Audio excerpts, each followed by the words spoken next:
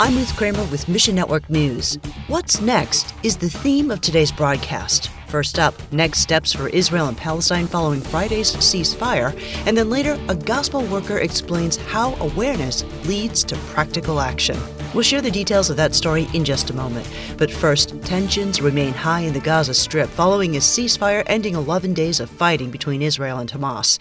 It was the fourth major flare-up since Hamas seized power in 2007. U.S. Secretary of State Anthony Blinken is pressing both sides to resume peace talks, which have been tabled for more than a decade. Uncharted Ministries partners with believers on both sides of the conflict. Co-founder Tom Doyle says, "We've seen things that I never remember, and I've been going to Israel for 25 years now. Open fighting in cities where Arabs and Jews have lived together peacefully for decades." Not every update is bad. One of the encouraging signs is that Arab and Jewish pastors are praying together during this time.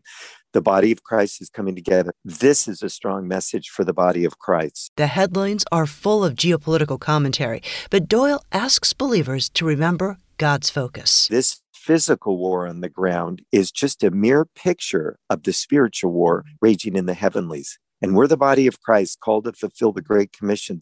So let us not forget the issue is about souls. Every soul matters. Pray for the body of Christ to be emboldened, for the Jews and Arabs to stick together. It's a beautiful thing to see that in Israel when Palestinians and Jews pray together because they love Lord Jesus. Pray for your brothers and sisters in Christ in the Holy Land.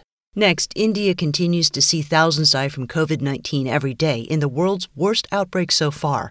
Unfortunately, Hindu nationalists in the country continue to downplay the severity of the virus for political reasons. Maggie Konstansky of World Concern says, as Christians, we should be compelled by the suffering of our brothers and sisters. World Concern is witnessing the impacts of COVID-19. And the reality is, honestly, the numbers are underreported because there's not even enough testing to really be tracking these numbers. World Concern is working to support healthcare in places like India, where COVID-19 is hitting hardest. You can come alongside to support this work at missionnews.org. God does tell us that He is near to the brokenhearted and that He sees and hears the cries of people who are suffering. And, the reality is right now, there are millions of people around this world that are suffering as the result of COVID. And I think it's our calling as followers of Christ to not politicize that. God loves all people and longs to bring healing to them.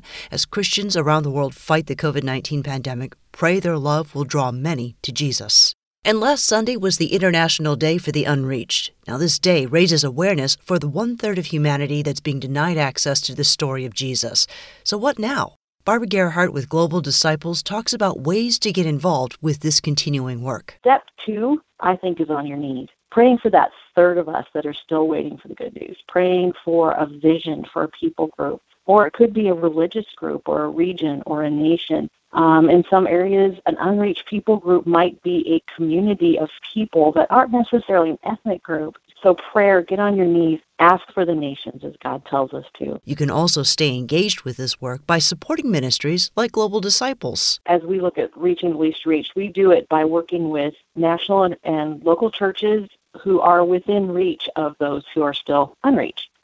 They know people from an unreached people group. They know communities. They themselves are believers who've come out of groups that have very, very minimal understanding or influence for the gospel. Reaching 1/3 of all people on earth isn't something that anybody can do alone. So pray the Holy Spirit will use the whole body of Christ to accomplish this mission.